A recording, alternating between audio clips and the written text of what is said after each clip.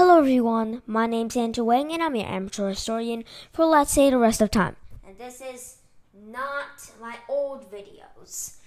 Now, I remember making a series on mini balls, but I think I can do better, so I'm going to explain what a mini ball is. Documentary style. So, 3, 2, 1, action.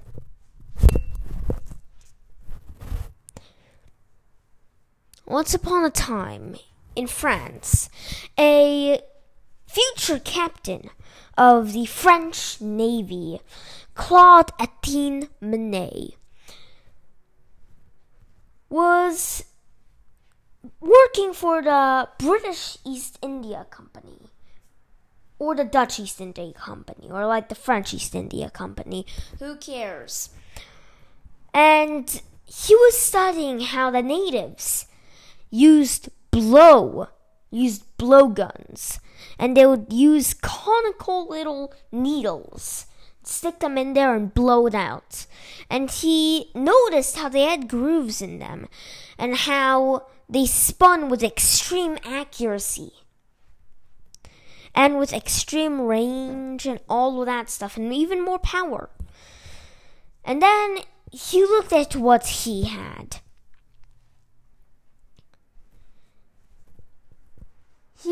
His soldiers were armed with smooth-bore muskets, flintlock, that had not yet been converted to the percussion system.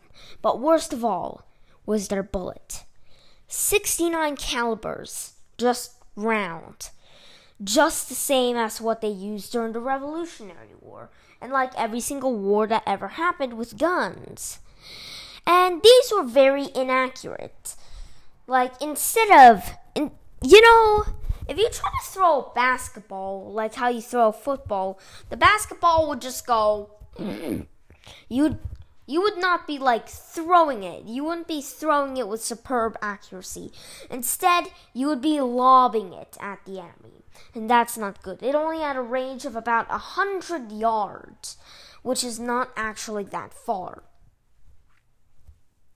So he was thinking, what if he took what he learned from the native people and put it together with bullets?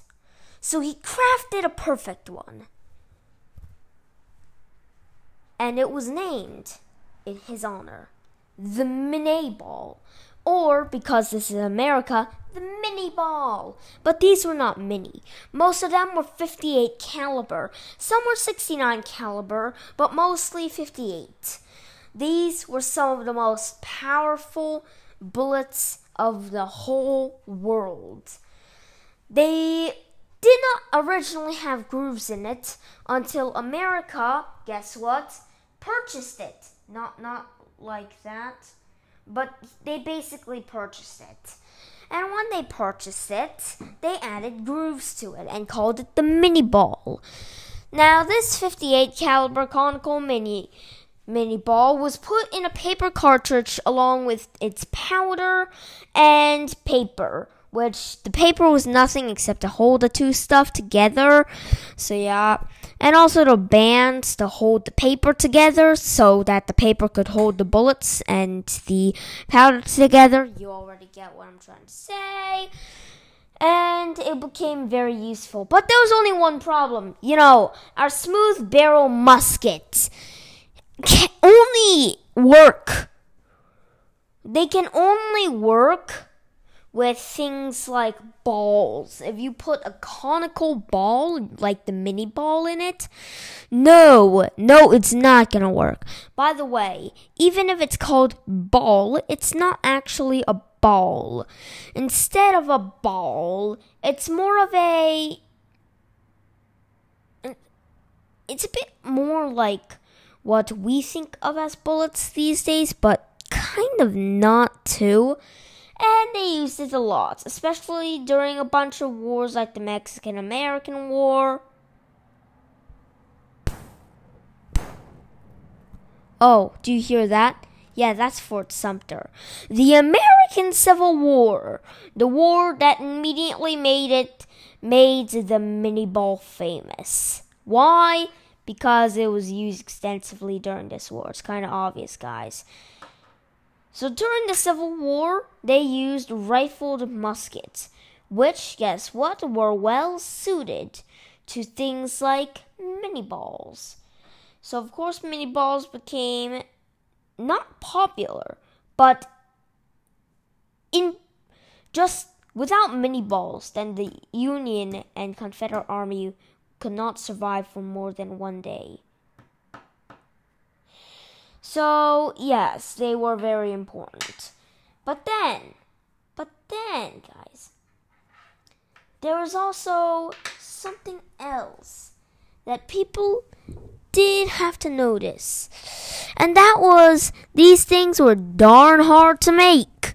In order to make them, you had to put like 1,000,000 steps into work. And at the end of the day, it's probably just going to fail. Like the molding process took a bunch of days. Oh, but don't worry. We have something called, do you know what it's called? Ha ha ha ha ha ha ha.